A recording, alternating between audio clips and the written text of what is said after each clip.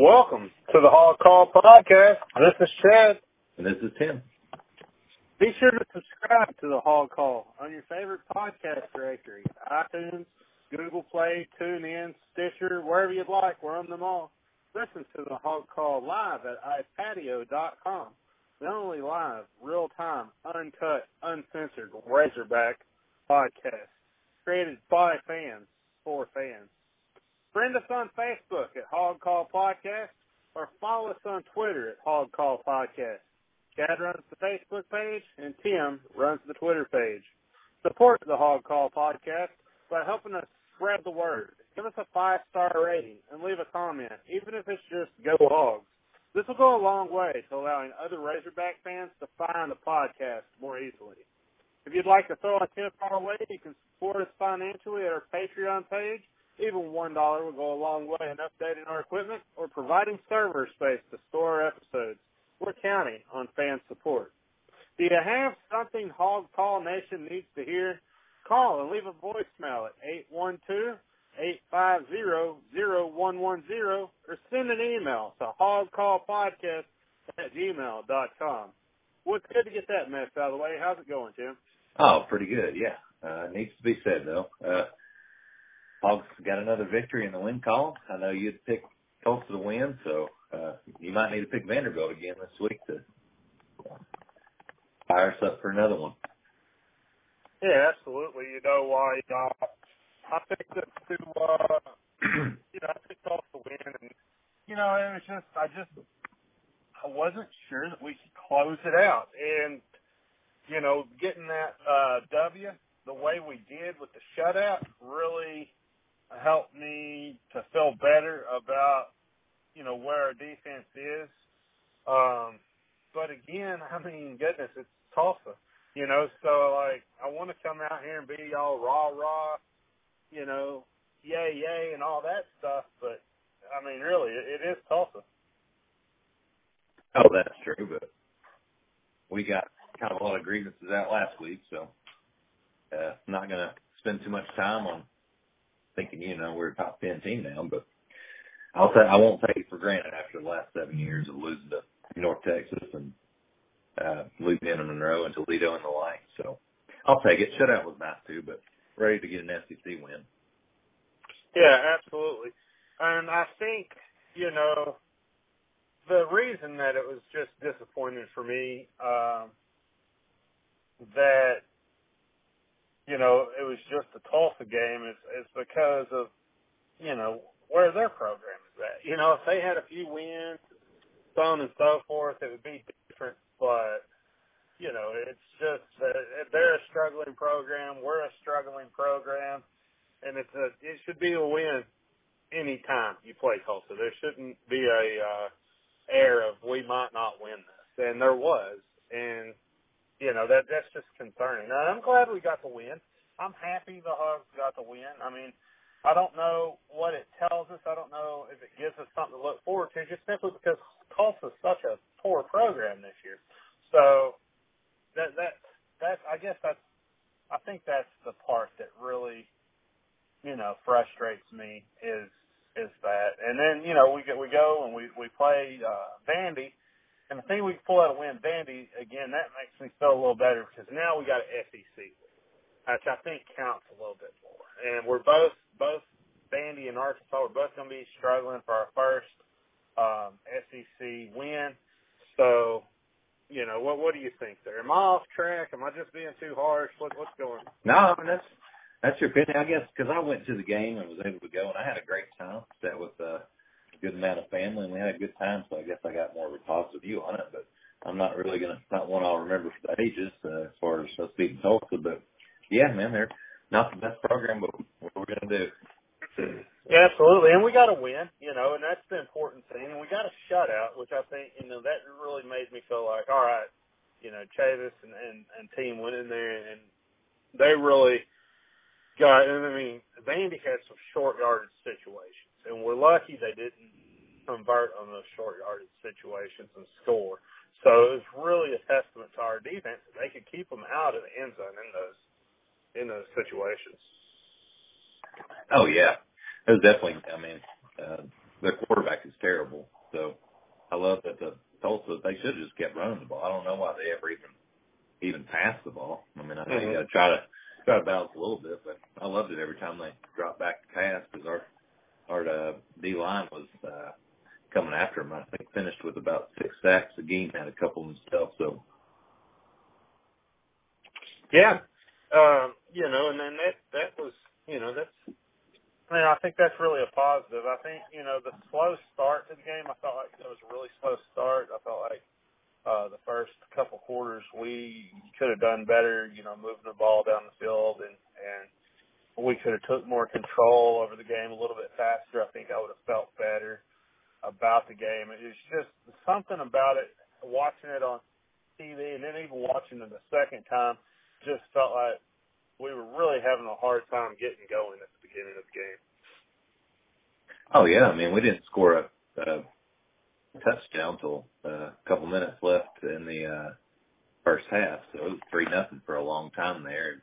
I think maybe the second half, or from that point on, after getting that touchdown, it was good to see Nolan get his first career touchdown and, drive the ball, move the ball down the field. And then next half was kind of more of the same, touchdown. And Limpert hits 3 out of 3. He's become just automatic 3 points every time. Knock on some wood, but it's been good to see. But, yeah, I mean, 23-0. Would have been nice to see, 40 or 50-0, but a shutout was good, though. That's my main. Oh, yeah. Absolutely. Main takeaway, good shutout. It was nice to see Connor Nolan get in there and get some reps.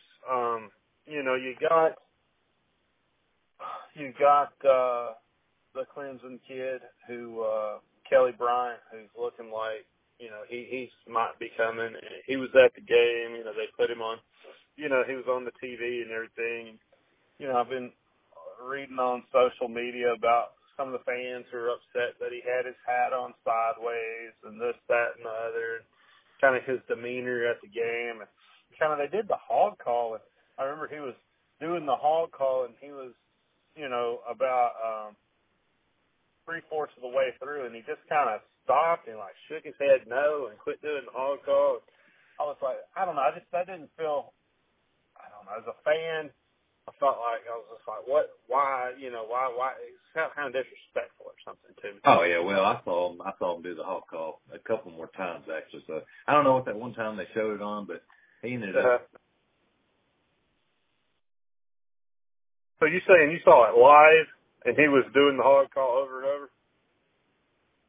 So my brother, when I was sitting next to, I told him, "Oh, there's gonna be people upset."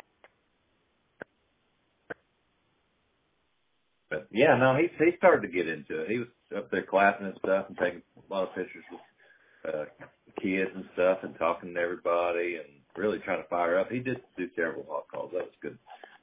It seemed like he had a good time.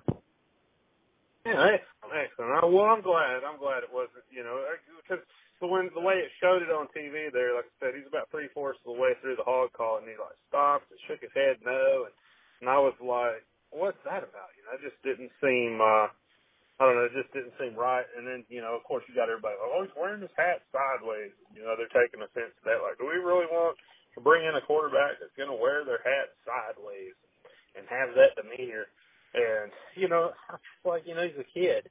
Let him be a kid. He's having fun. It's the time of his life. He's going to different schools to decide where he wants to go play. He's playing a game for not only for fun, but for his career in his future. And I think, it's okay for him to have some fun with that. Yeah, it's like a second recruiting, being in high school when they get to take trips. So, and he's working on it. He's taking classes and he's about to get his master's from the next school he attends. So he, but it's good. I mean, it's having fun. I'd do it in the same situation. It's like, hey, you might as well be relaxed and stuff. And, Yeah, no, I agree. And like I said, I just don't think that is something that, I would be like, hey, this is a do or die thing. Like, like I said, I think he was just there. I think he was just trying to have fun. You know, they pulled out the red carpet. Everybody's cheering for him, and all the fans seem to be really supporting him being there and everything. So if he comes in next year, do you think he is going to be the savior? I don't know. I mean, I guess I didn't watch enough Clemson games with him, but I mean, they really did roll out the red carpet and make sure he was. I guess Morris made it clear that he was a priority, but I don't know. It's not like he's not Deshaun Watson from Clemson, you know, coming in his senior year. Mm-hmm. But I mean, I'd like to have him now at quarterback, but I'm not going to be just crazy upset if he doesn't come to us. I just don't want him to go to another SEC school like Missouri and tear it up, you know. It's one thing if he goes to Missouri and then just average, that's fine. But I'll gladly take him. You know, it'd be cool. Nothing wrong with some quarterback competition as long as they figure out who the start quarterback is before the 5th game, like this year. But my heart's not going to be broke if he goes somewhere else.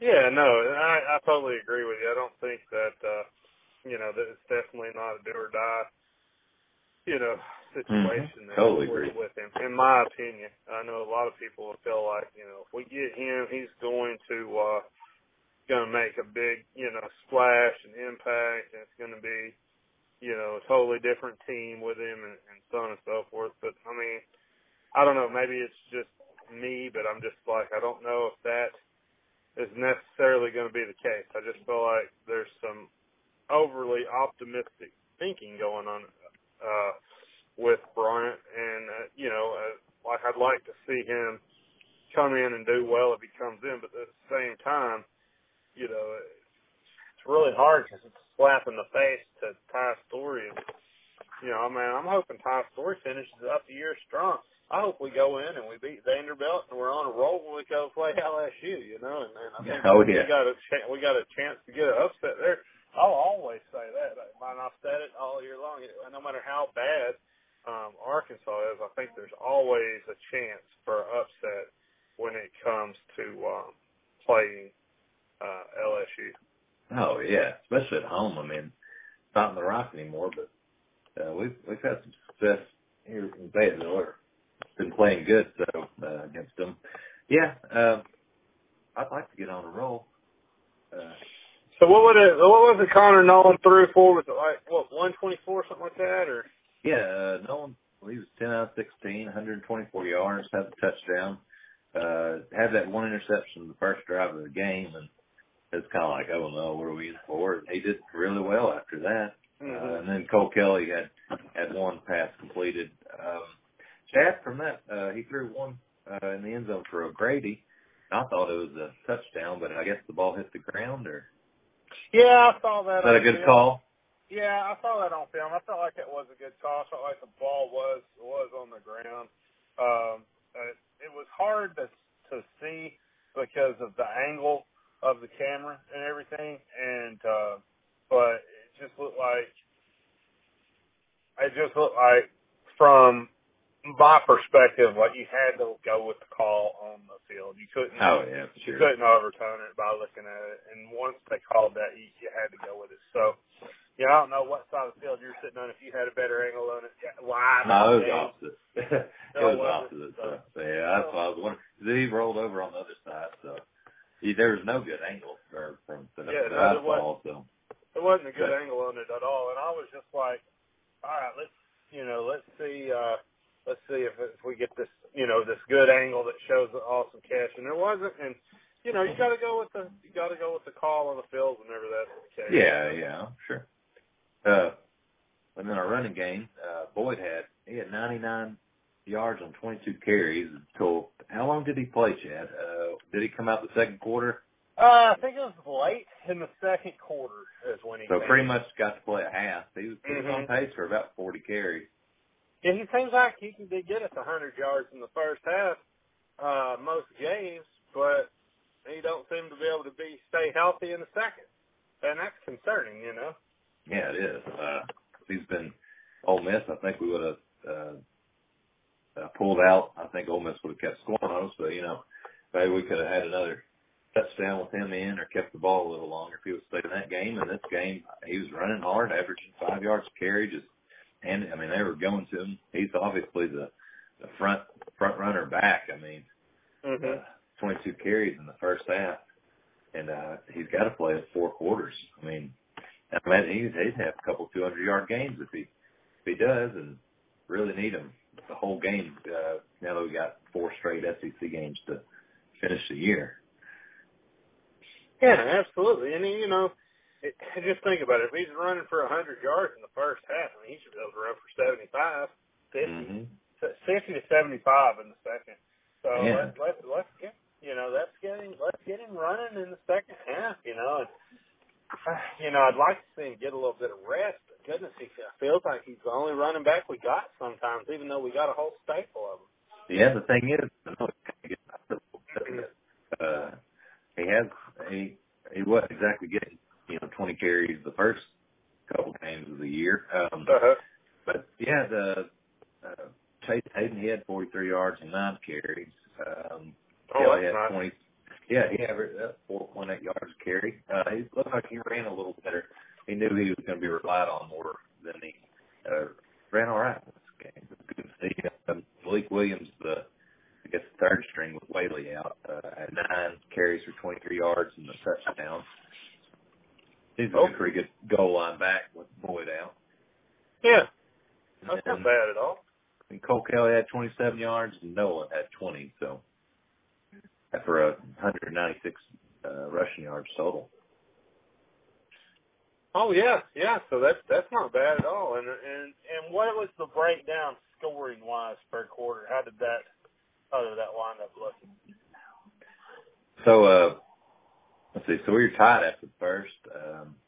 Then we scored a quarter to lead 10-0 at halftime. We scored 10 in the third to be up 20-0, and that lone field goal in the fourth for just 3 points in the fourth quarter. But 23. Well, but those Limpert field goals feel so good because we've had some struggles there, and it's nice to see the consistency. Well, you're going down there. Obviously, he did the same thing against Ole Miss. You obviously regret scoring touchdowns, but you're coming away with the points. If you're going down there about every time, or the frequency of a drive resulting in points, and he's just put them in there. That's big. Oh, I agree. So it's a big deal. So, do you think our special teams are making big strides? I do. I thought our special teams have made big strides, and that they have probably been the most improved. And I think that's great coming into this last stretch of football where we have some games that are more winnable. Oh, absolutely. Especially how bad it was against North Texas and Auburn earlier. We haven't given up a touchdown in, I guess that opening A&M, but that was it since then. Teams haven't. And then Limpert's hit about 12 field goals in a row, or 12 or so 50 field goals in a row without missing. Bauer, the punter, he's been more consistent.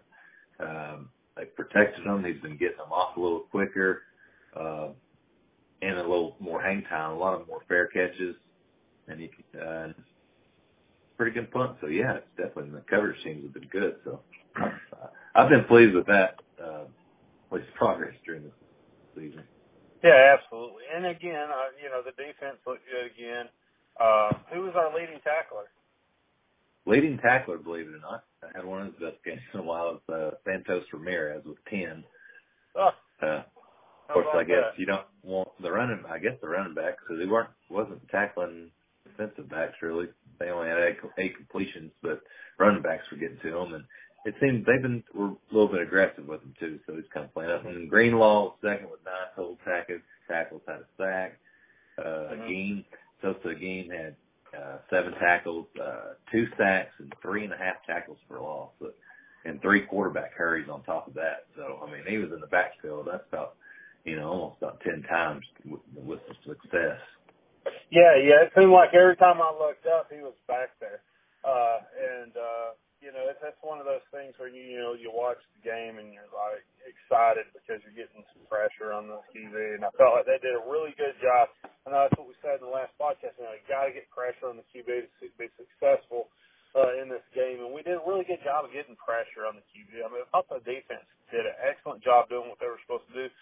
The only thing that concerned me was short field situations where they couldn't convert, and it was really more on them than it was on us as far as stopping them. And that is something that you don't want to see them get that much yardage. But at least we kept them out of the end zone, and we kept them off of the scoreboard. So I mean, it's hard to gripe about it, but at the same time, you got to recognize it. Oh, most definitely. They definitely didn't play a perfect game by any means. Their defense has been better than their offense throughout the year playing teams since they played them. So, yeah, I mean, not a good takeaway. 2 turnovers, too, so that was nice. So. How many turnovers? 2 turnovers. They threw an interception. They recovered a fumble. Oh, excellent. So that's not, and it seems like we've been able to make turnovers or whatnot in every game, like especially you go back to what was Ole Miss when we picked that ball off in the end zone, and those types of picks, those types of turnovers, stripping the ball and getting it back, that's the type of thing that defenses can make a change in the game. And I think the Chiefs has done a really good job of bringing us an identity as a team who can do those things, who will strip the ball, who will pick the ball off. And it seemed like we didn't have that identity previously. It was like we didn't know who we were. And, now you can tell that we're an aggressive defense. We're going to try to take the ball at every chance we can. And we're gonna put pressure on your quarterback, and that seems to be our defensive identity and our defensive scheme. So it's good that we have that. I feel like. Oh yeah, for sure. It's a lot more fun to watch. It works a lot. I mean, the talent on this defense isn't. They're not the whole 11 ain't all stars, so they're going to get the points up anyways. But so you might as well be aggressive, and if something big happens. It's going to happen to anybody, but I do like the aggressiveness. You can tell and the different stunts, blitzes, and it's enjoyable to watch when they're having a good game, not against Alabama or Ole Miss. When they're on, it's fun.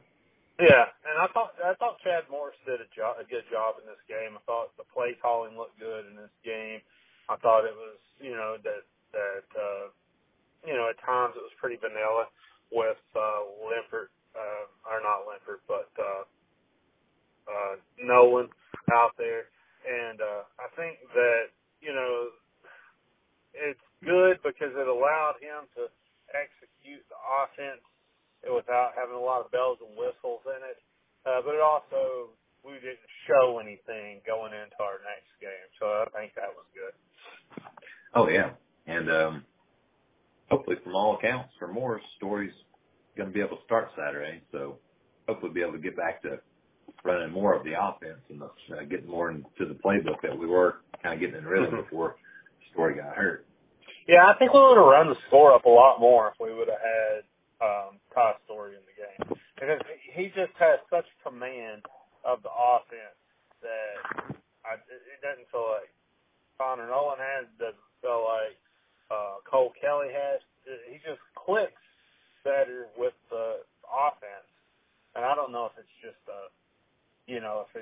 a personality thing or what it is, but he just seems to have a deeper connection with his teammates and understand where they're going to be, where to throw the ball to, and how to move the ball down the field in this style of offense.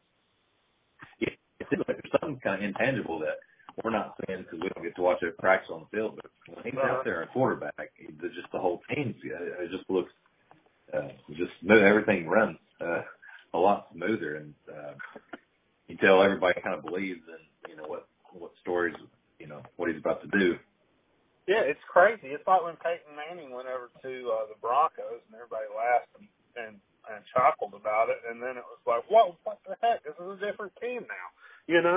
It's like, what changed? Nothing. Just one quarterback came in and had a command of the offense better than everybody else.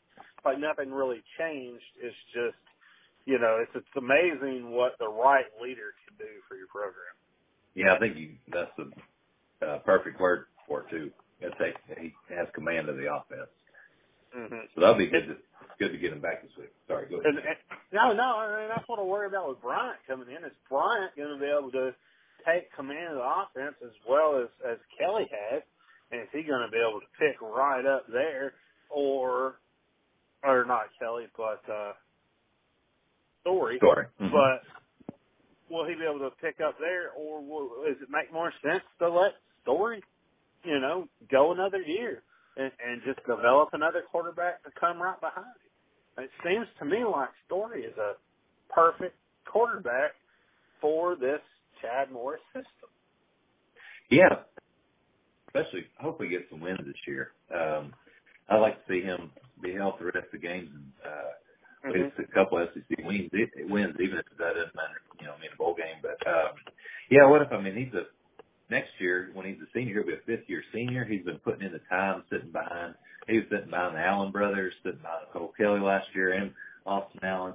And he's finally Arkansas kid, finally gets his dream of starting quarterback for the Razorbacks. And the team's behind him. And, he's been putting in this, didn't complain or anything, and just waiting for his time to come. So the other players believe in him. And next year, he's just going to be better. He's going to be better than he was this year, and he's darn good this year. And I hope that Bryant, like a Story, that there's not some kind of, I don't know, just some tension, especially if things start going south. Some players, Kelly or Kelly Bryant, some players want Story, but. And I hate to say it, but I think Cole Kelly needs to go ahead and transfer. I think it's the best for thing him. for him.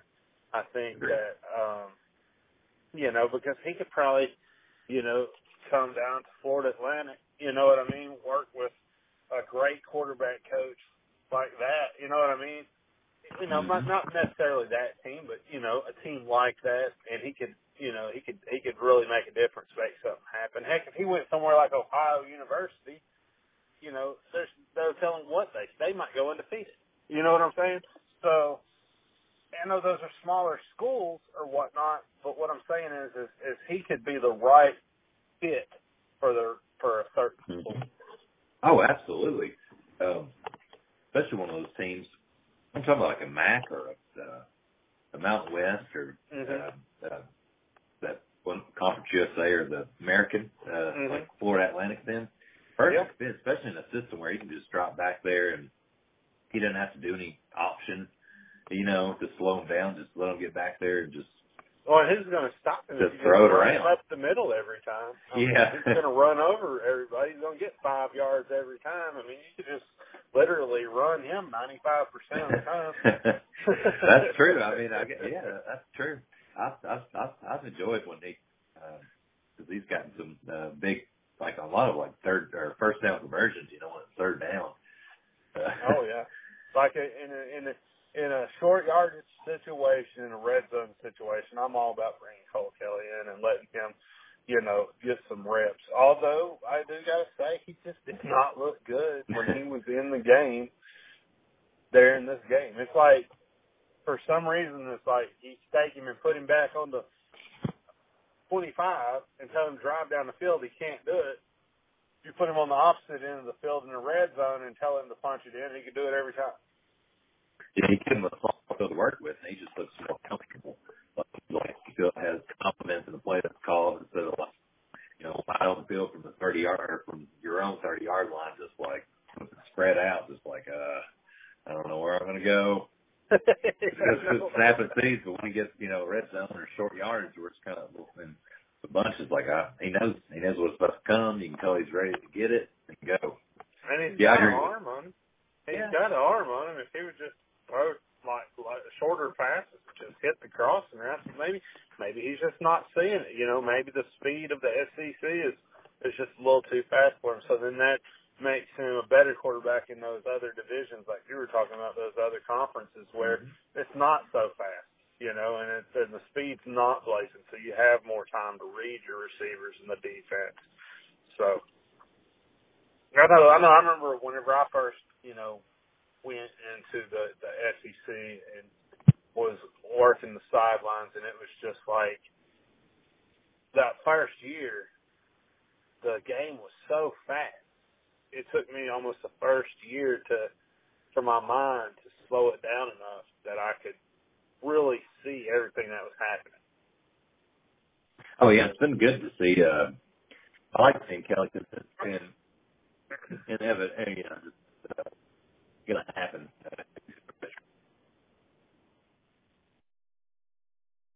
Yeah. So, do you want to move forward, or?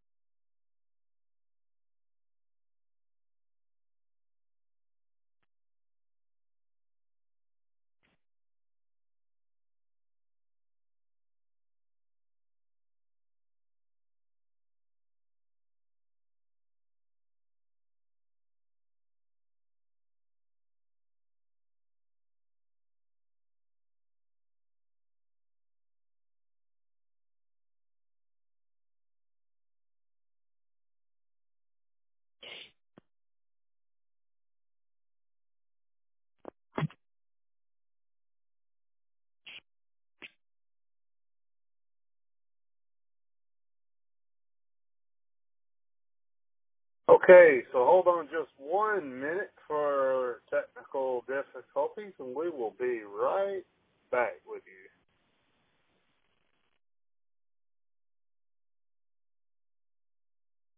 Can you hear me? Okay, hey, yes, we're back. So All right. I don't know what happened there. Goodness gracious, sorry about that, guys. Something happened with the cell service or something like that. But hey, when you're on a live hog call podcast, that's how it works sometimes. Sometimes, it's not all fun and games. If you want it to be better, help us out. Go on and subscribe to the MyBookie. Go ahead and use promo code HOGCALL. Throw some bets down this weekend. Let us get a little kickback. You know what I'm saying?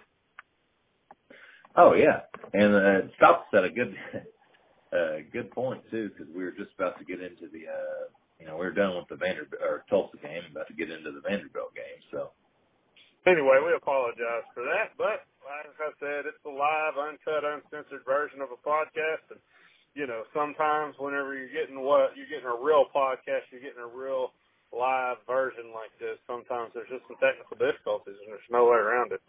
So, if we're getting into Tulsa, what do we got to look forward to there, Tim? on Vanderbilt, Vanderbilt. Sorry, yeah. No, you're all right.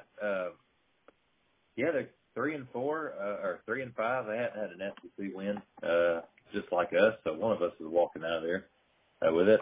They give up 23 points a game, give up 24. Their defense has improved from last year, but offenses had about, or they've ran the same amount of plays, or they've had 253 rushing attempts, 253 pass attempts. Mm-hmm. They try to be balanced as far as that goes. Got a senior quarterback in Shermer. Now, the one thing I do know about Shermer is that he's a beast, and he's on pace to break the passing yard record at Vanderbilt of all-time passing yards. So that's a little scary. Oh, wow, yeah. Sorry, I just wanted to throw that out there. Oh, no, I was hoping you could still hear me. Yeah, no, you're good. No, that's good. Yeah, he's had some some good games this year too. He's been pretty solid. 216 yards against Kentucky, had Vanderbilt's only touchdown. Florida, he threw two touchdowns against. Georgia, he wasn't very good against, and South Carolina threw a touchdown. Notre Dame was ranked pretty high. He had 300-something yards and a touchdown. So he's a pretty good quarterback. As a senior, he's been starting for a while now. So I forget. Bring the confidence to win. Yeah, I forget who it was who they said held the record, but I do know they said he's on pace to break that, and that's what he's looking to do. So hopefully It is not during the Arkansas game.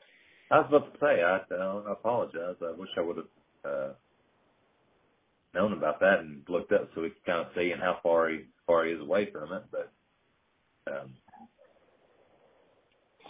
yeah. So who knows? I mean, he he's a good QB, that's for sure. He's somebody to watch, and he can sling it down the field. But what about the running back? Did that running back get hurt? What's the ordeal there?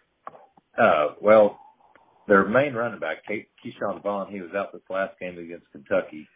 He's their starter.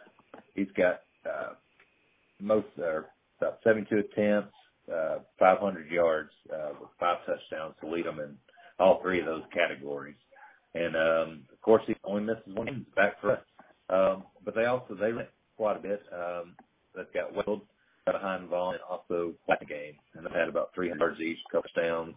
And the thing with Vaughn, he could get it out of the bowl, but 75-yard down against Florida. They blew. Kind of been similar. They kind of lost some lead in the second game this year. Oh, yeah. Florida, I think they're winning pretty good. This past game against they were up. Been winning maybe some others, but kind of like us. So I gave Cutler one that held his stats. Oh yeah. So he's on break cut stats. That's what it said. I was just looking at exactly what that was. It doesn't say exactly what. Anyway, it's pretty interesting. Yeah, still, I mean, Jake Cutler, really good quarterback. He played 4 years in the NFL. He gets kind of made fun of now, but I mean, he did stay in the NFL for, about a decade. So, but he was really good at Vanderbilt. I know he beat us. They've only played up here twice. One with I think 2010 or 2011, and then that 2004 or 5 with Cutler. So it's about time we play Vanderbilt again. Get a win at Razorback Stadium. Yeah, absolutely. And this is a very winnable game. This is another game that we can definitely win. I mean, the Vanderbilt does not have an SEC win. That's important to note, and we don't have an SEC win. So we're really battling for our first SEC win. The biggest thing that worries me is the fact that Vanderbilt is on pace to make a bowl game, and we're not. So do they have more incentive to get a win here whenever they're on pace to make that bowl game and we're not? Yeah, they've probably got some more winnable games than us because they've already played, especially in their division at least, they've already played Georgia, Kentucky, and Florida, the top teams. So we've got LSU road games at Mississippi State and Missouri. So I think, and they've still got one more game to give. So. But I don't know, until we get our 7th loss, I mean, we should at least BS our way in and believe that we can win out, you know what I mean? Yeah. So I guess it was, I just went ahead and looked this up a little bit more. I'm sorry I keep going back to this. So I guess Cutler had 8,697 passing yards with 59 touchdown passes. So I guess Schumer's is edging in on that is what they're saying here, but it doesn't say exactly what he has right now, which is frustrating. I mean, if you're paid to write a news article, you would think you would put all the facts in. Why is that not important? Why is that not important? That okay, is this talking about Shermer breaking the record or getting close? Absolutely. Why? Then why? Yeah. Oh wow. That's ridiculous. So dang it.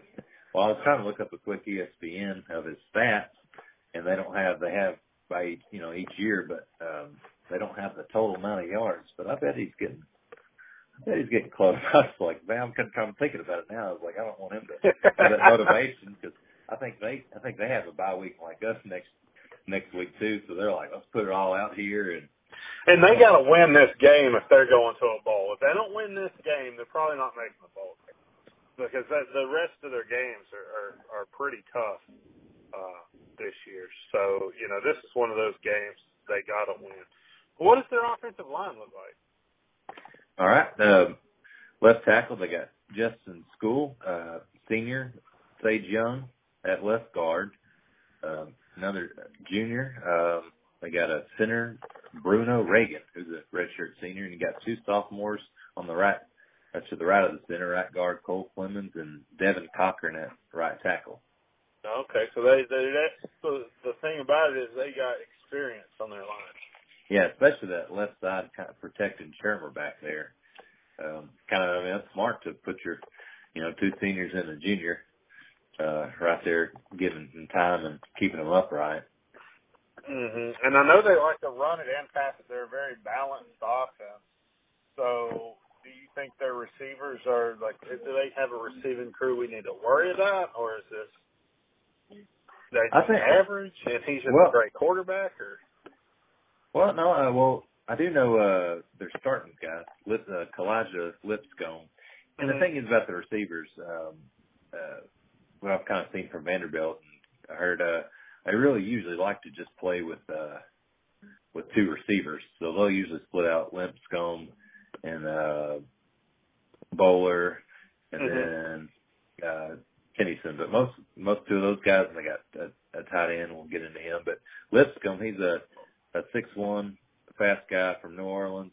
He's got 54 catches on the year and 588 yards and 6 touchdowns. So he's definitely, that's Shermer's main target. 54 catches on the year. When we've only got our biggest receiver, Petway, has 19. So that is a key receiver for him. And the other, and Bowler, 6'3", got a little taller, target, 19 catches, 273. And Tennyson about 100 yards on 4 catches. So Lipscomb is their main target. And the next one after that, tight end Jared Pinckney is a 6'4" guy, 255, so can block and receive. He's got 25 catches, about 400 yards, 3 touchdowns. So we'll have to we've kind of been hurt by the tight ends on some teams, and that's somebody to watch out for too in their passing game. Oh, really? Okay. So, I think that, that's good news that it's not, there's not some crazy amazing receiving crew or something. They're not rotating in and out of just dang, this guy's goodness, for example, Ryan Pulley would probably be on Lipscomb. It's man, Pulley's been getting this guy, but they got 2 or 3 other guys spread it around that can beat us too, but it doesn't seem like that. It seems like they're going to run a 2 receiver, a tight end or 2, maybe even a fullback here and there. That's good. I hate playing some teams that spread it out, because they're always they're going to take a bubble screen to the house or something. Really frustrating, you know what I mean? Yeah, no, that Vanderbilt's going to try to really approach style, really come at you, so it'll be good to see. Hope we can stop it. Yeah, and that like with the running back situation they have right now, and they're not healthy, or even if they do come back healthy, they're not really 100%, So I think that gives us some hope that they're going to lean on throwing the ball a little bit more. And if we can get back there and disrupt the quarterback like we were able to do in a lot of our other games this year, then it's going to make it a lot harder for him to zip the ball around the way he has been. Being a home game, hopefully the stadium's going to be loud. It's going to be another opportunity to get an SEC win. There were 50,000 fans down at War Memorial, so we should have at least 60 at this game, right? So, you would think so. It's supposed to be in high 67. The fall colors are in full bloom. Why wouldn't you want to get out and a nice morning, everybody go get some coffee or whatever else drinking and get fired up? I'm going to be there. Definitely need to see 60,000. So look, here's the thing, guys. The players need some support, and they didn't have any. I have never seen a hog walk that looked as just non-supportive as I've ever seen in that hog walk for the Tulsa game. Just no support there at all. Just no fans supporting the team at all. So you need to go. You need to go attend the hog walk. You need to get the team fired up as when they walk inside. I remember watching the hog walk, and it was on the Facebook Live, and you can watch them walk in and stuff, you know. And I'm watching the hog walk, and somebody writes in there, "Where's the enthusiasm from the players?" And I'm just thinking to myself, like, your job is to be enthusiastic and get the players fired up. That's the fans' job. Like, that's what we're supposed to do. We're supposed to get the players excited to go play the game for us. We're supposed to be we're supposed to be hauling the hogs and making the hair on the back of their arms stand up whenever they're walking into the stadium because of the hog walk and the support they're getting. That is the fans' job. That's not the players' job. I can't believe somebody would say that, especially players, because they've got their headphones and trying to put on a game face, a little bit before the game. So they're not exactly going to be dancing and stuff right before the game. After the game's where they're going to be, getting self, hyped up and stuff. As far as that goes, celebratory, So they're trying to put on game face and stuff. It's the fans supposed to be right behind them and, like you said, calling the hogs and yelling, get them, all that stuff and firing them up. And I think that's a great, what you said, get the hair to stand up, because it kind of, like, if you think back of a good one, really fires you up, man. And usually that bad of a crowd, I haven't seen that except for, like, maybe some bad weather, it was a nice morning. Horrible. The crowd wasn't much better. And I know we were playing a bad team and all that. I know I didn't come into this podcast even enthusiastically, I guess, but if I'm going to the game, I'm gonna be supportive of the team. You know what I mean? And if I'm in Fayetteville, I'm going to that game, of course, and I'm gonna be supportive of them. And it was just like, it wasn't like the fans wasn't supportive after the game started. It was just like they were indifferent. And I guess it's just because of who they were playing and the wins they had. And I think, honestly, people were afraid we were going to lose that game. Oh, yeah. Definitely. I mean, it was not a given we were going to beat Tulsa, even though it should be. That's how it should be, definitely from here on out. But, yeah, I don't know. It's just a weird atmosphere as far as, like, once you got in the stadium, once the game started, people actually, the student section, I've never seen such a horrible, they started to file in a little bit, even for 11 a.m. games. I was a student for 5 years and went to every game. And it's embarrassing how the enrollment's increased with the student section. It's just been terrible. No matter what the game is, there's a chance to see a win. You know what I mean? You're student. You get the dollar tickets or cheap tickets. Like, why wouldn't you? Go? Just wake up a little early and that Irish coffee and stuff. In your coffees if you're worried about tailgating beforehand. And but no, as a student, you got to be there for that. You got to show up in math, and you got to, even teams that aren't good, student sections are, amazing. So, well, yeah, that should be a game. Like, some people are like, hey, man, this might be one of the games. I don't have to stand in line, for hours and hours against, an SEC opponent or something. You can get in there and get you a good seat. And they just, there was like only a couple of rows. Rows picked up about like 5 minutes before game time and even kickoff. But the rest of the fans that were there were pretty good, though. And the players always say, like, hey, fans, it really helps. So I don't know why any people wouldn't be like, hey, maybe we'll help them win, at least give them some kind of, a little bit of extra energy to be there. And whatever. They just want to add insult to injury. This is the time we need to be going to the games, especially, and showing our support. Yeah, no, I agree. So what about their defense? I guess we're kind of all over the place in this podcast. Oh no, I think we all always are. I guess we are. I just keep thinking these things. I got to get it out now, or I won't remember. Oh no, for sure. Well, there's so much too once you get going. We got it especially when you're reviewing a game and then previewing one too. So you're just really talking about the whole state of the program, especially doing these just a week. So got a lot to talk about. So I don't think anybody minds. I think that's where everybody's heads are. Yeah, we don't get commercial breaks to just like, all right, where are we doing next? We're just rolling, man. Like it's a phone cast. You call me, pickup when we talk Razorback football, and thankful for everybody that's listening. So. Yeah, no, I appreciate that. We've grown again. And sometimes I'm like we have these technical difficulties and different things like that.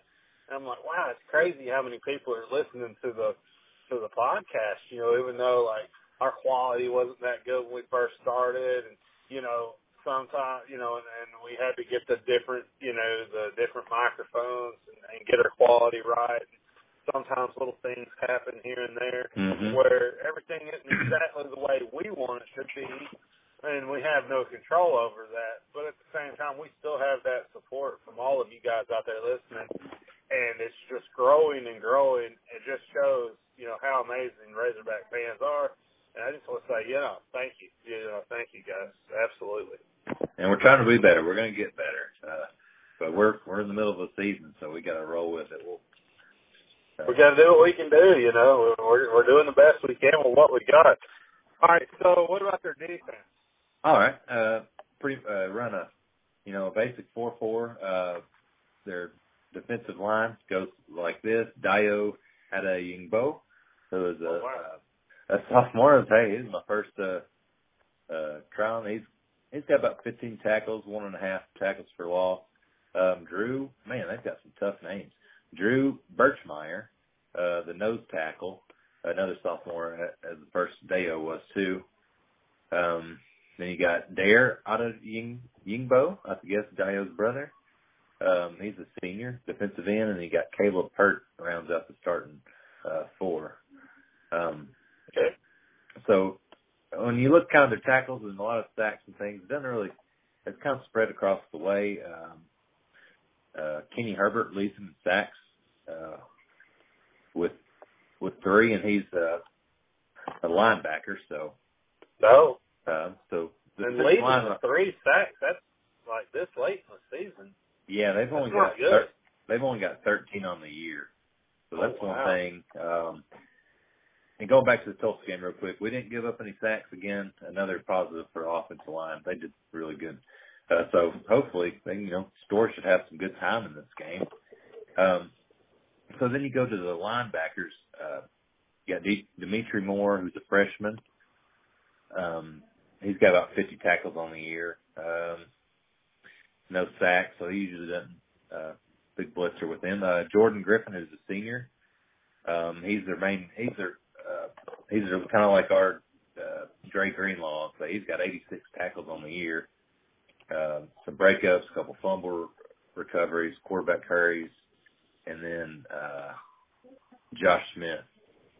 He gets in the backfield. He's got 7 tackles for loss on the year. So linebackers a little better crew than the 2 of them. Actually, 2 of them being seniors, and you got Moore as a freshman. Oh, okay. And then to round out the defense, sorry, Chet. No, go ahead. I was just going to go over the secondary. You got cornerbacks. You got Donovan Sheffield, who's a senior. He's got a couple breakups. And then Joe Juan Williams, the other cornerback. He's got a couple interceptions on the year, leads them with 2. They've only got 5 on the year. And then the strong safety, Ladarius Wiley, a senior, and then Frank Coppett at the free safety position. Yeah, so I know Wiley. I don't know him, but I saw Wiley in that Vanderbilt, Florida game, and he was showing out a little bit in that game. He looked pretty good. So, he's a guy that can turn it on when he needs to. Oh yeah, he's second. He's got 57 tackles, a couple for a loss. So he's a pretty aggressive safety back there.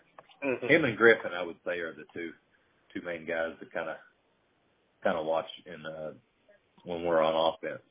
Mhm. Yeah, absolutely. I think those are going to be your two major contributors.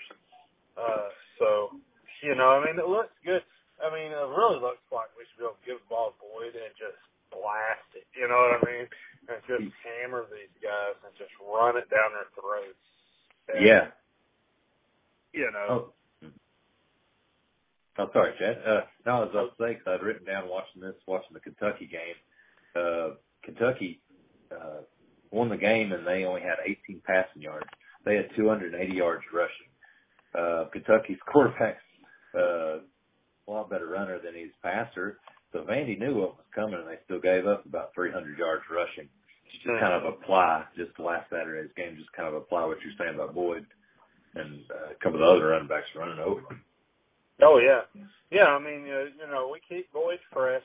We got a good rotation going in, and we'll see. I'm sure somebody else is going to step up in the running back crew and be the leader. You just never know who's going to be the secondary because they just, sometimes it's Hayden, sometimes it's, somebody else. It's just the number two back is all over the place, I feel like, with us. But we know Boyd is the number one back every time. Yeah, I hated it too. Whaley, out for the year. He was a starter the last 2 years, but this year he fell behind Boyd in the rotation for good reason. Mm-hmm. But Hayden's just not as good between the tackles runner as Whaley is. Not as tough. They did look like they got him outside a little bit more. I think kind of had him more successfully running. We talked about that the last podcast.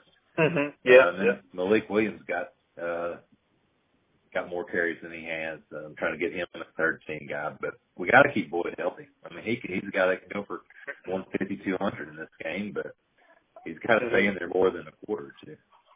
Yeah, no, he does. And, he had the back injury, and then he played with the back injury. He should be healthy this game, honestly. I mean, the medical staff there, the athletic trainers are amazing. And I think Matt Trainer's still doing it there. He's just awesome. He uses all the advanced techniques. You give him 2 weeks, he's going to have a full muscle fix generally.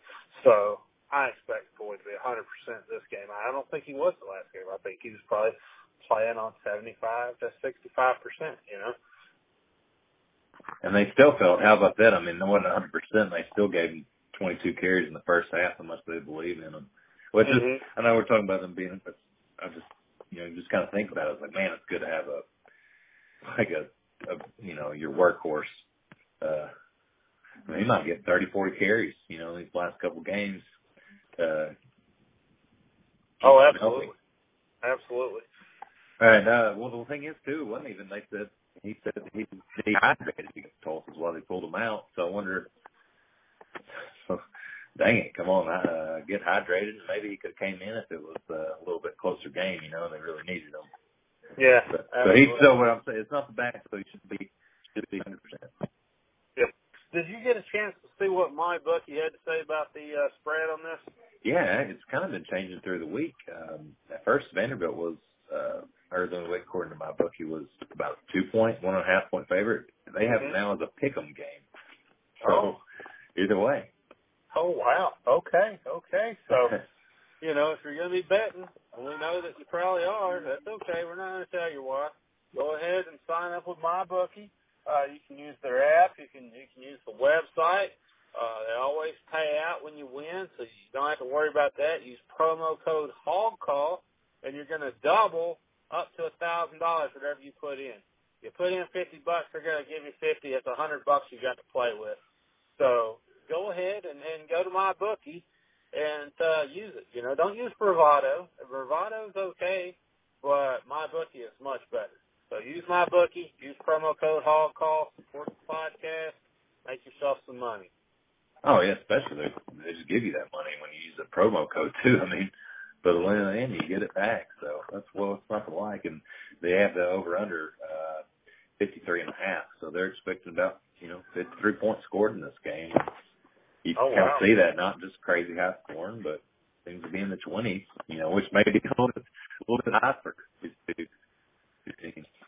Yeah, and something about, I don't know, Vegas is weird, man. They get that stuff right, the nail on the head with that stuff. They're really good with that. So, I bet there's something to it. They're expecting high scoring for a reason. Oh yeah, they probably did. The Story was back. Vaughn's back for Vanderbilt.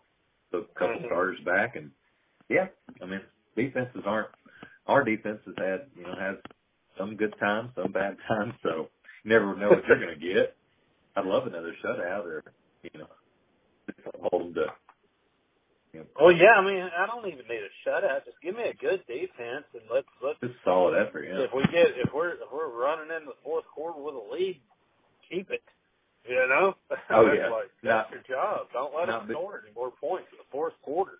Let's not be ahead a couple touchdowns and then somehow lose it in the fourth quarter because all of a sudden, let's say we're up 14-0 against Vanderbilt. Their offense hasn't figured it out.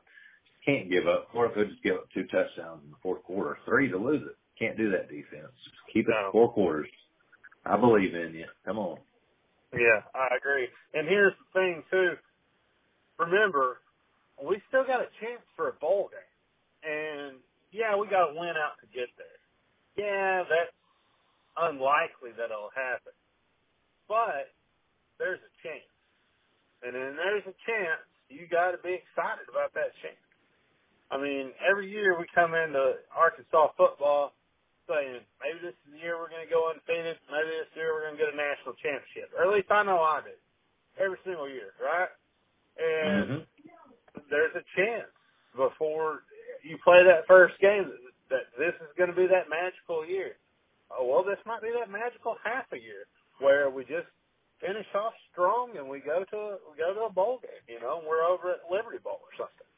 Yeah, like a 6-6 bowl game, something like the Liberty Bowl, Independence Bowl, would feel a lot better winning about 5 games in a row instead of like just kind of hitting here, hitting there, 1 here, 2 there, losses to get a 6-6 season. I mean, you come out and have a streak, and you're like, all right, we're taking some momentum and should be able to beat the opponent we had played in one of those bowl games and go with some momentum into the offseason. So there's still a chance, though. Until we lose our 7th game, might as well have hope for it. I mean, win here, get a 2-game win streak before the bye week, and hopefully LSU will get their feelings hurt pretty bad against Alabama. That way they're kind of out of the playoff hopes, and maybe they'd be a little down after that. Yeah, I mean, I'm sure Alabama's going to injure a few people and stuff, and they're going to come into this game limping and trying to shake it off, and maybe we can just surprise them and get that upset. I mean, coach needs to get some kind of upset for me to feel good about him as our coach. And I've been saying this all year. I don't care where the upset is, but there needs to be an upset there. And I think if you get an upset against LSU, then a win against Missouri is not even really an upset at that point. It's just like, you can go in there and beat them. It'd be especially you beat LSU, and it's like, well, this is a different team in the first half. This ain't the Arkansas team that played at Colorado State or against Auburn. This is a different football team, and then we start expecting to win, and that's how we'll just go up from there. Exactly, and let's say we fall short by a game, and we win 5 games. I mean, I'll be happy with that. I think I just want to see some sort of a turnaround here. I don't want to beat Vanderbilt and then just lose every other game. I want to see some upsets. I want to see some kind of a turnaround. Yeah, that's 3 chances to get. Even beat Vanderbilt and 4 doesn't sound wins, but it'd still be more than you had thought, a month ago after the North Texas game. So, but even beating Mississippi State on the road. But like I said, 5 wins would show because the second half of the season would be a lot better from that point. And maybe they do keep Boyd, Story healthy, defense, keep playing. They're not going to face an offense like Alabama. Nobody's as good as that offense.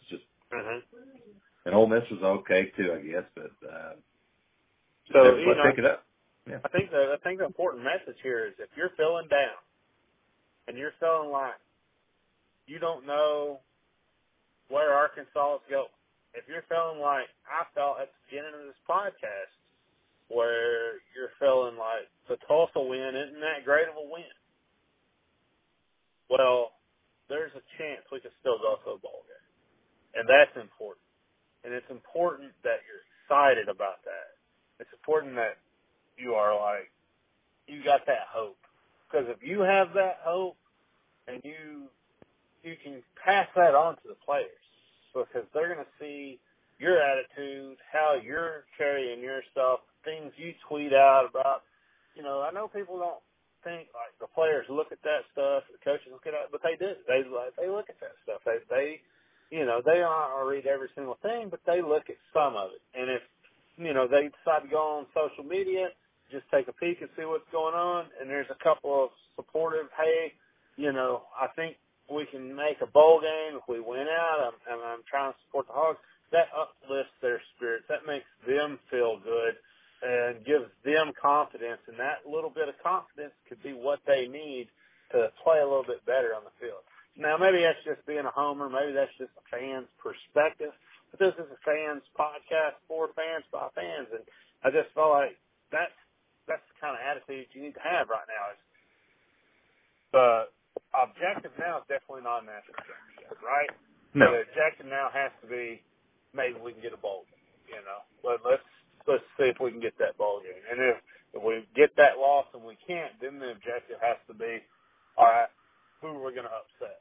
You know. Oh, exactly. And going off that, you kind of get me excited, man. I was already kind of excited about the game Saturday at Vanderbilt, but you're already like, man, a couple days away. I'm excited.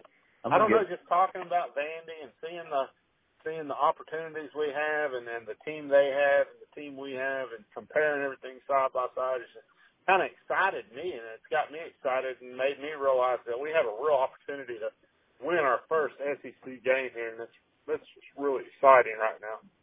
Oh, yeah.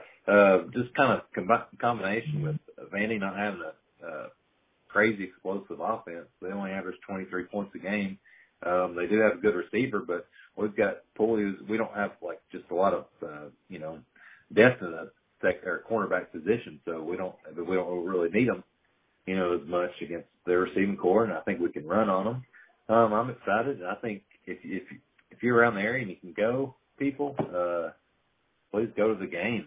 Show them like 60,000. I'm not even asking for a 70,000 game. We can get 60,000 for an SEC game for a win. If we're there, if everybody's there, there's no way the players just don't get fired up and come out and whip Vanderbilt, What's their ass? Yeah, go whip ahead their and say it. I'm excited. Yeah, me too, man. Me too. And, they're a bunch of smart kids. They're a good school. I like Vanderbilt, to be honest.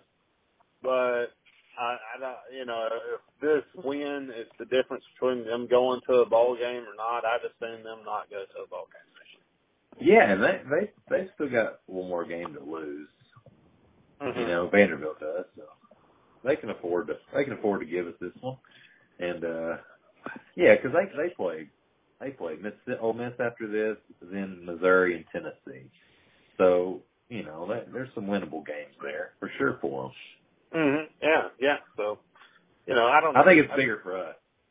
I feel like for us, we are in a situation right now where we have almost won some games we should have won. Mm-hmm. Then we've, went for that whole long losing streak with these weird close games, these fourth quarter leads that we let go, just weird stuff, right? Mm-hmm. And then we got our first win, and so now, I don't know, I just felt like this is going to be the confidence booster we need to move forward a little stronger than we went into the second half with. And Derek Mason's been there a good bit, their head coach. He's probably going to be on the hot seat, but the guy's so likable. Everybody likes the guy, and he says all the right things, does all the right things. It is Vanderbilt, Well, here's the thing: he's not a great play caller. So if you watch his play calling, sometimes he does discuss some. He's not great with clock management, and so I do believe that our coach is better with clock management. Is a better play caller. So if it comes down to strictly coaching, I think Chad Morris can win it as long as he doesn't do anything silly outside of the football field as far as coaching goes. Because to me, when Morris does something silly, generally, it's not like, he didn't handle the 2-minute clock well, or he didn't call the right plays in the red zone, or it's not that. It's like silly stuff like, why is our second string quarterback practicing with the third string? You know what I'm saying? He has similar like personnel, Yeah. personnel decisions rather than actual game. You know what I mean? Yeah. So I think like as far as game calling and stuff goes, I feel like we have Moore's really solid at that. He's really good with it, and I think that he should be able to be better than Derek Mason as far as that goes. Because Derek Mason, he makes mistakes. His red zone offenses are sometimes weird, the plays he runs down there, and then sometimes whenever the clock gets low, his timeouts, he takes at strange times, and so. But goodness, man, I thought he was going to get in a fight there with Florida. I thought Kevin Mullen were going to go blow for blow when I was watching that game, and I think Mason would have whipped him pretty good. If you put them two in a ring and let them just go blow for blow, I think Mason just knocked him plumb out. Oh, I'm taking that all day. I'm taking that all day. Mason over Mullen. I would have liked to seen it. Mullen looked like he was hollering at him, but he was kind of like backing up, like, yeah. I'm going to get the heck out of here. He's hoping somebody's holding him back, so he can be like, oh, don't hold me back, but he just kept waiting, kind of back into somebody, so maybe they'd wrap their arms around him and be like, I got you, coach. Then they'd keep yelling, But I agree with that 100%. Look, That's exactly what I thought while I was watching that. I don't really have a whole lot against Mullen, or before this year, but once you go to Florida, you're a Gator. Yeah, sorry. I don't.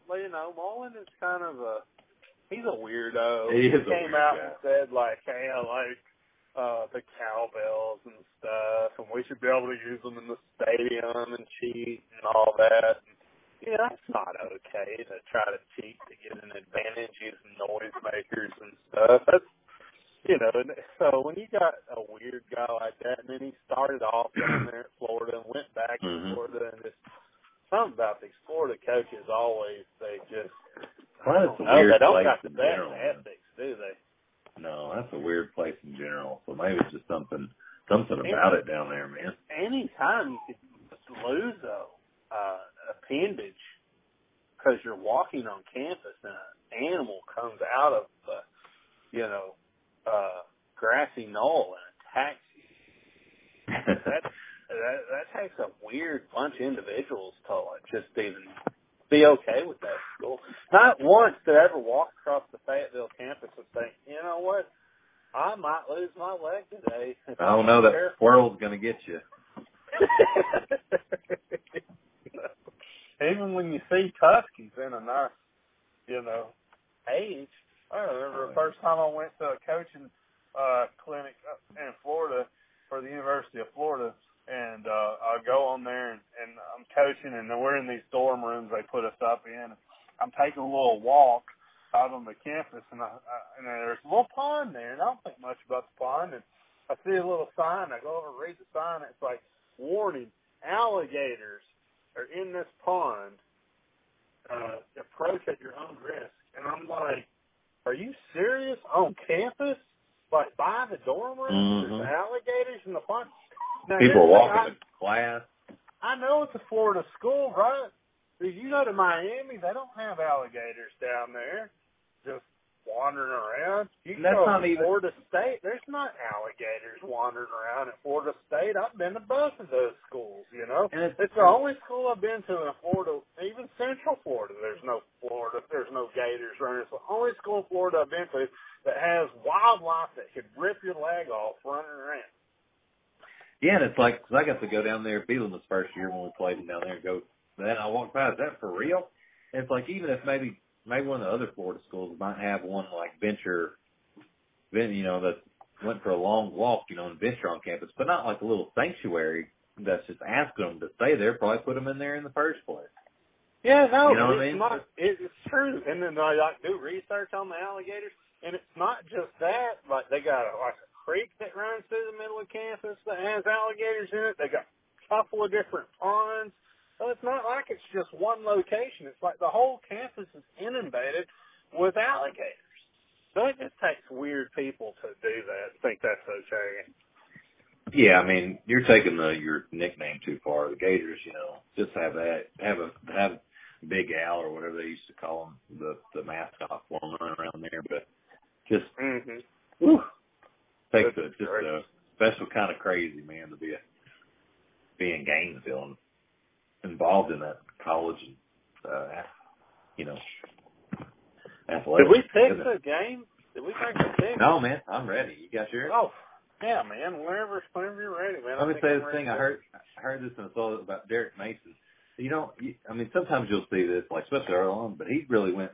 He was an he went from offensive coach back to defensive coach a couple of seasons, back to offensive coach, then a defensive coach, back to offense, back to defense, and then finally, I guess he's coached a little bit more defense, but he's kind of all over the place, man, as far as his background. So maybe he just like, I don't know what to do here. I didn't spend enough time because I was from wide receivers coach to linebackers coach one time to DB's coach. Then next, I went back to running back. So, Yeah, no, that's true. And Mason just recently hired another coach to be the defensive coordinator because he used to do that before. So now he's got somebody else doing that. So that's a whole new thing going on. And it hasn't been working out great for him. So, there's an opportunity for us to take care of to take advantage of the subpar coaching that they have at Vanderbilt. Because let's face it, Vanderbilt's not a football school. And they'll do weird things like hire a coach because they like, how he talks and interacts and stuff, and just keep him around just because they like the guy, not even because he's winning or anything. Just, we like him. He's, Derek Mason's a cool guy. We like how he, interacts with fans and stuff. He's doing his best. He's giving it a good college try, and that's all we can ask for here at Vanderbilt. Like, I have low expectations. Oh, because, it's a school that's about academics, and they're great with that. That's their forte. That's what they're good at. And football is just entertainment to them, and that's okay. That's fair. Nothing. I mean, it's kind of.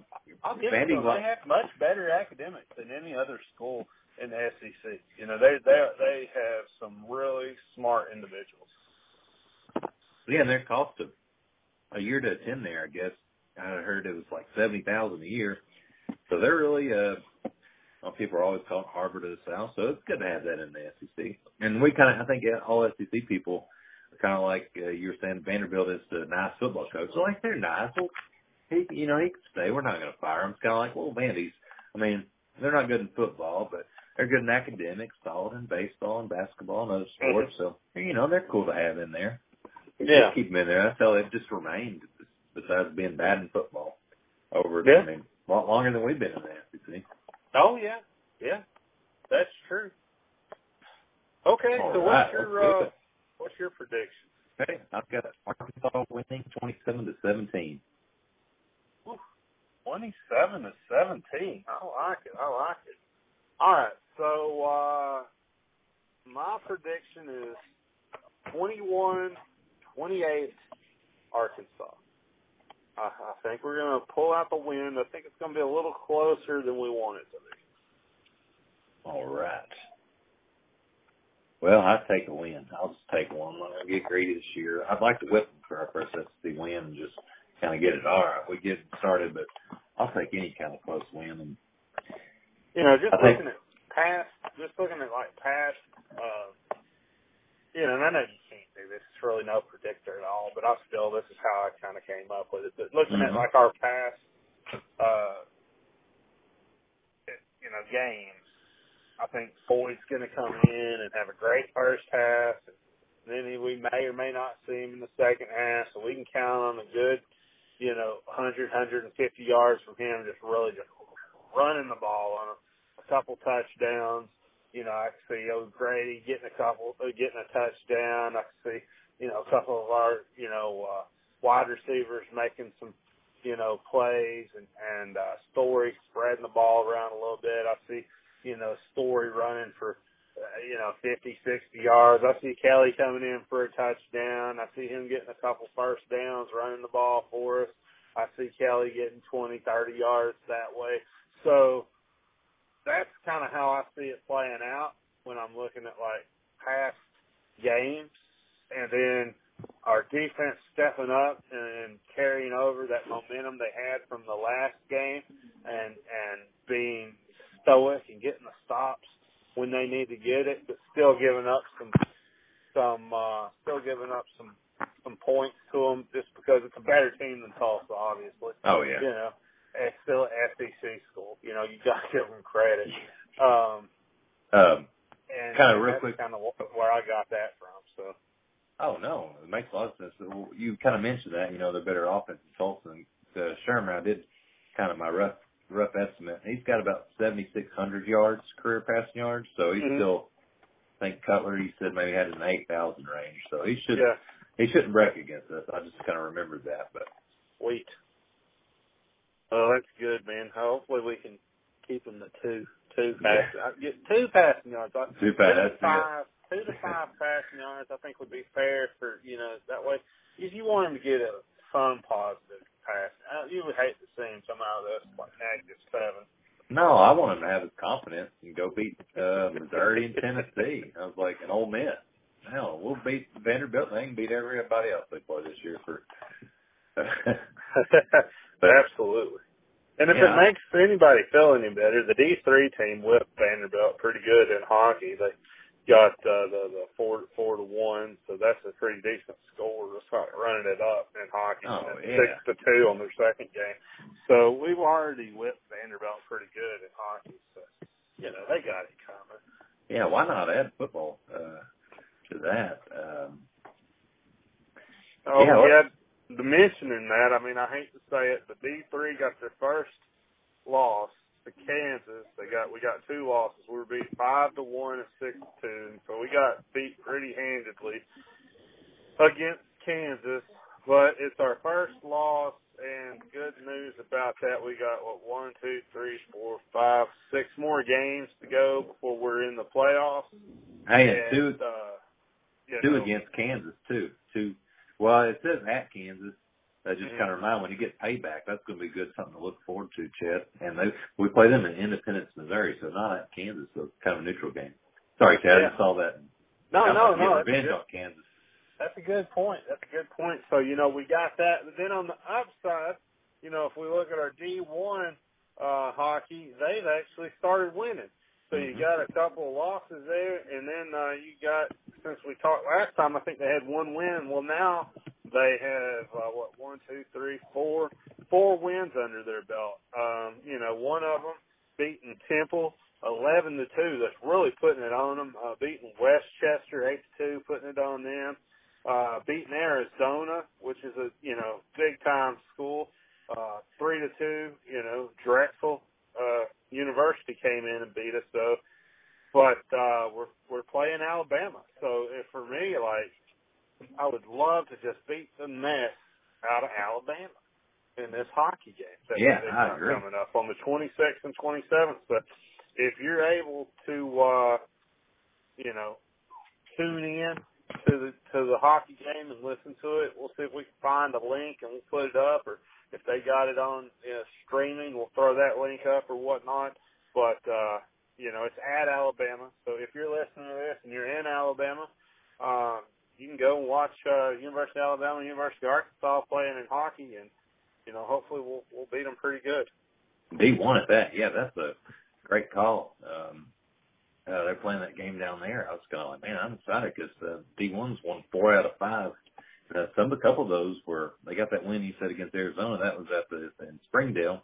The last couple, they were playing away in Pennsylvania, so took it on the road, and probably a good bonding moment. Once, you know, 3 out of 4 in Pennsylvania alone, so might see a pretty good, you know, this probably I'd say they were about a third through the season, so good 2/3 through the season. I'm excited about. I need to watch it too. Yeah, and if you're in, if you're going to watch the Springdale games, which, you know, they stream those to the YouTube channels and so on and so forth, and those games are really good, fun games to watch. Watch them. Whether you go there and watch them, it's like $5-10 to go and watch it at the Jones Center, or whether you watch the streaming game. They got really good. They got really good streaming game because they got announcers, whole 9 yards. I mean, they got the streaming stuff set up really well whenever they play a game at the Jones Center. So I would suggest that you watch the hockey games. Oh, absolutely. McKendree University, I guess we're playing. I don't know much about them, so. Oh yeah, but that's pretty cool. You got two teams, one playing, and it seems like one either D1 or D3. One of them's usually playing, in Arkansas. So that's really cool. It really is. It really is.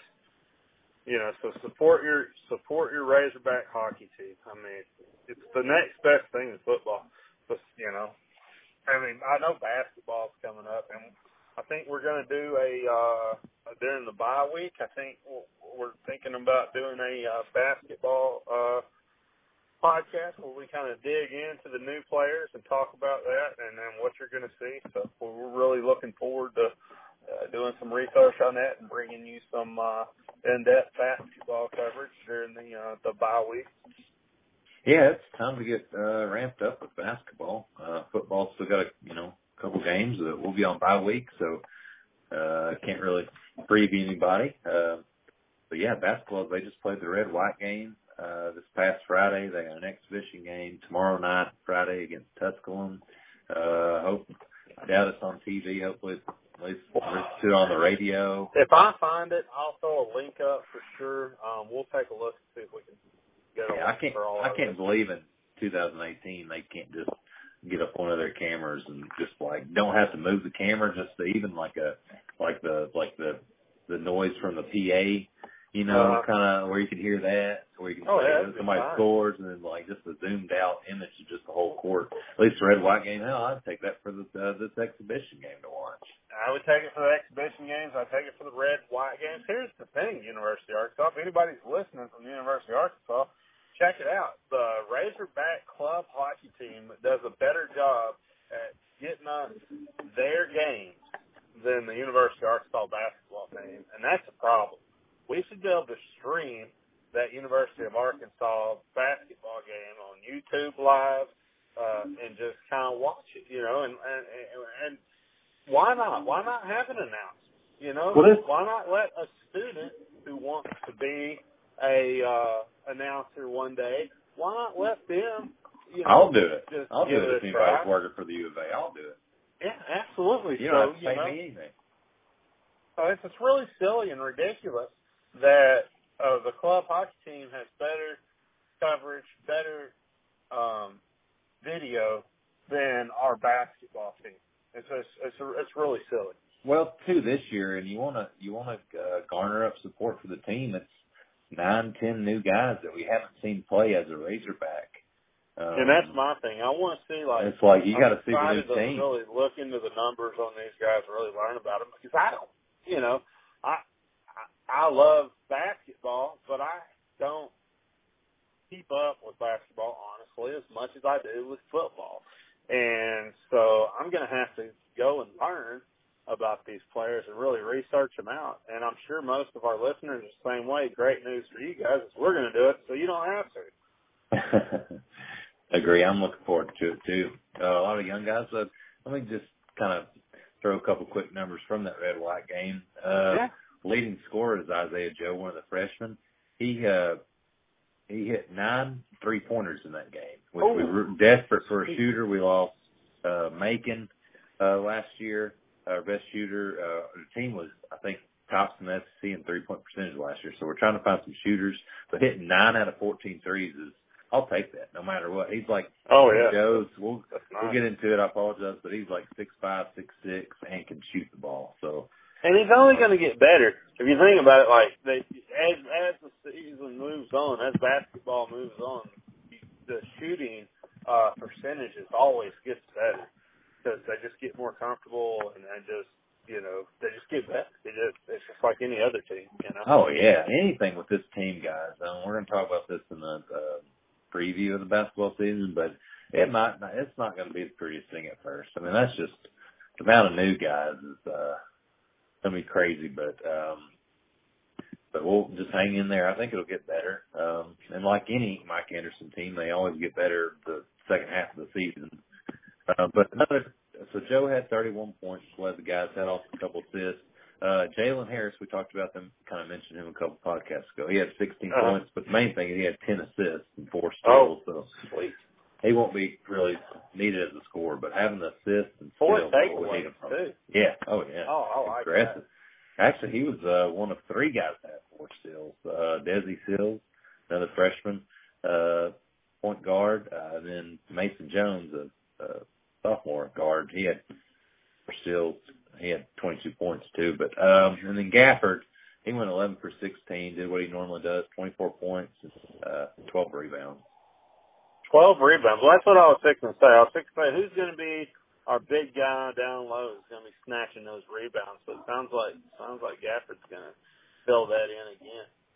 Yeah, Gafford and the power forward spot, hopefully Reggie Chaney. A couple freshmen really got to fill in, and then Adrio Bailey. But Gafford's going to have to be a man on the boards this year. We don't need him to do anything, but he don't have to shoot outside the paint. Just dunk the ball and get rebounds.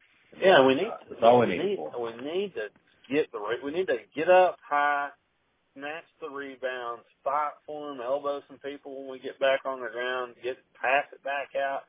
You know, that's the one thing I felt like it's been missing from this Anderson, basketball team is somebody that just snatches those rebounds. But I don't know. I'm looking at it from a total fan's perspective when it comes to. Oh no, he needs good. He always needs his best teams have been when they've had a power forward that can rebound. When he doesn't have rebounding, not very good. But hopefully, definitely Gafford at center, and then hopefully some of these young power forwards are talented though. Can kind of I know Chaney, Reggie Chaney, he's a 6'8", kind of big bodied guy who's hopefully goes to the glass a lot. But I agree with you. That's what I want to see. If nothing else, let's play some. It's kind of weird with the young guys and finding the chemistry. At least play some defense and just get rebounds. Don't let them get any offensive rebounds. Oh, absolutely. Well, we definitely got some monsters, that's for sure. Yeah, and then Gafford did in that game have a slam off his own. He rebounded his own miss for a slam, so that was good. Oh, man. That's hard to do. And we can't even watch it because they can't put a camera up in I'd record it on your iPhone, stream it on just have it. I would Facebook. I'd like to see that. Come on. I would have somebody just in the athletic department sit there, like the corner or something where you can see all both baskets and just do a Facebook Live or whatever, YouTube Live. Yeah. Be better than nothing, even if it's all grainy and funky looking. Just build some support for the team. People will watch it. Not everybody can go to these, especially red light games. So. I'd be okay with it even if it had a bunch of advertisements. Yeah, whatever. But hey, if anybody's listening with athletic department, I will do it for free next year. But yeah, just some good tickets, for tickets, of course.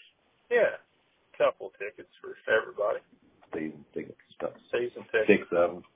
Yeah, I 6 think of them.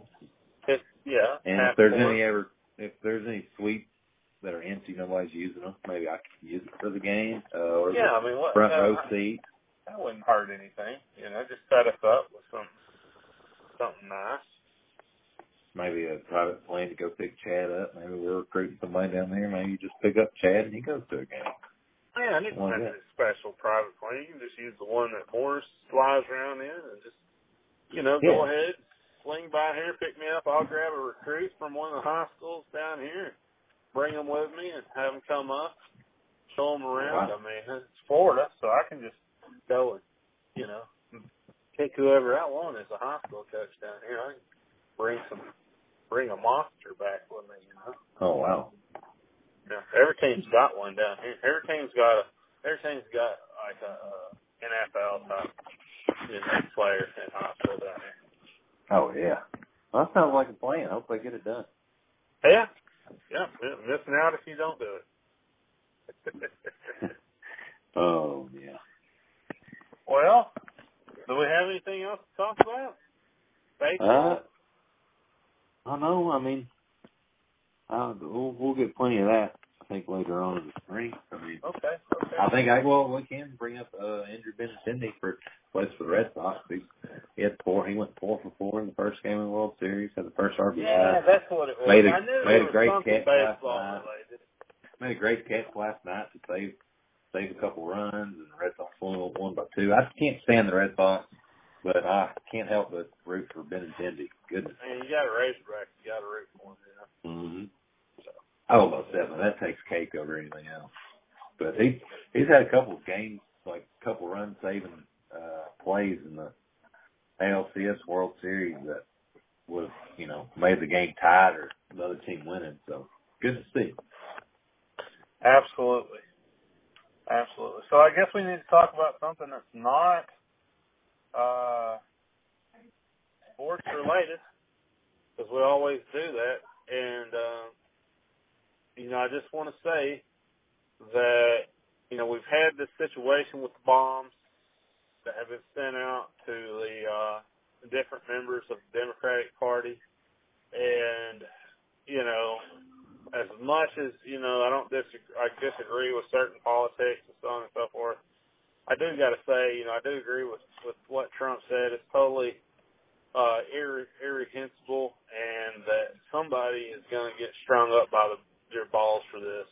And I don't know who did it, but when they get caught, it's not going to be good.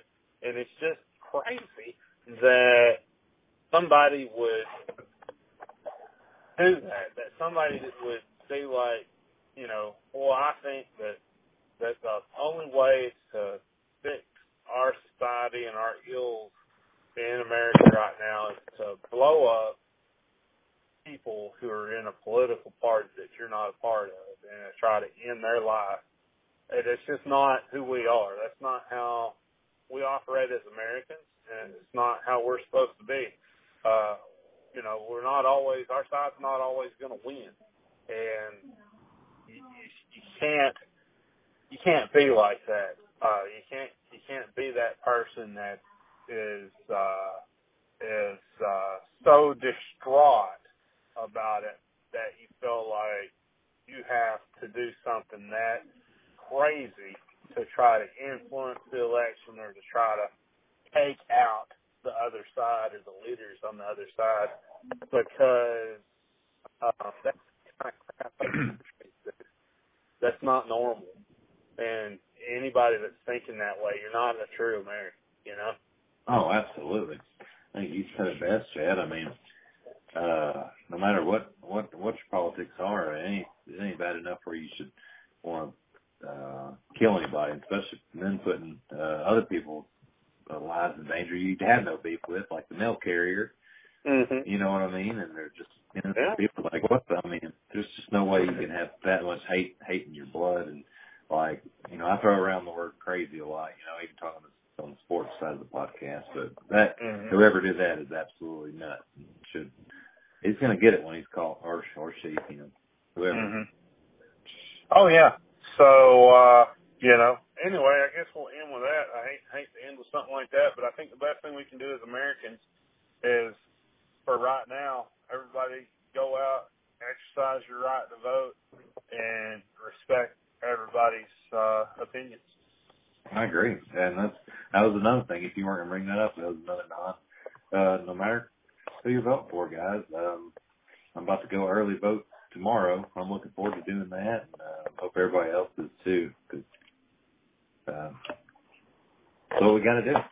Hope everybody's listening. It's definitely going to vote. Absolutely. So I guess on that, I would like to say, go Hogs, beat Vanderbilt, woo, Kansas City. Let's go Hogs with Vanderbilt.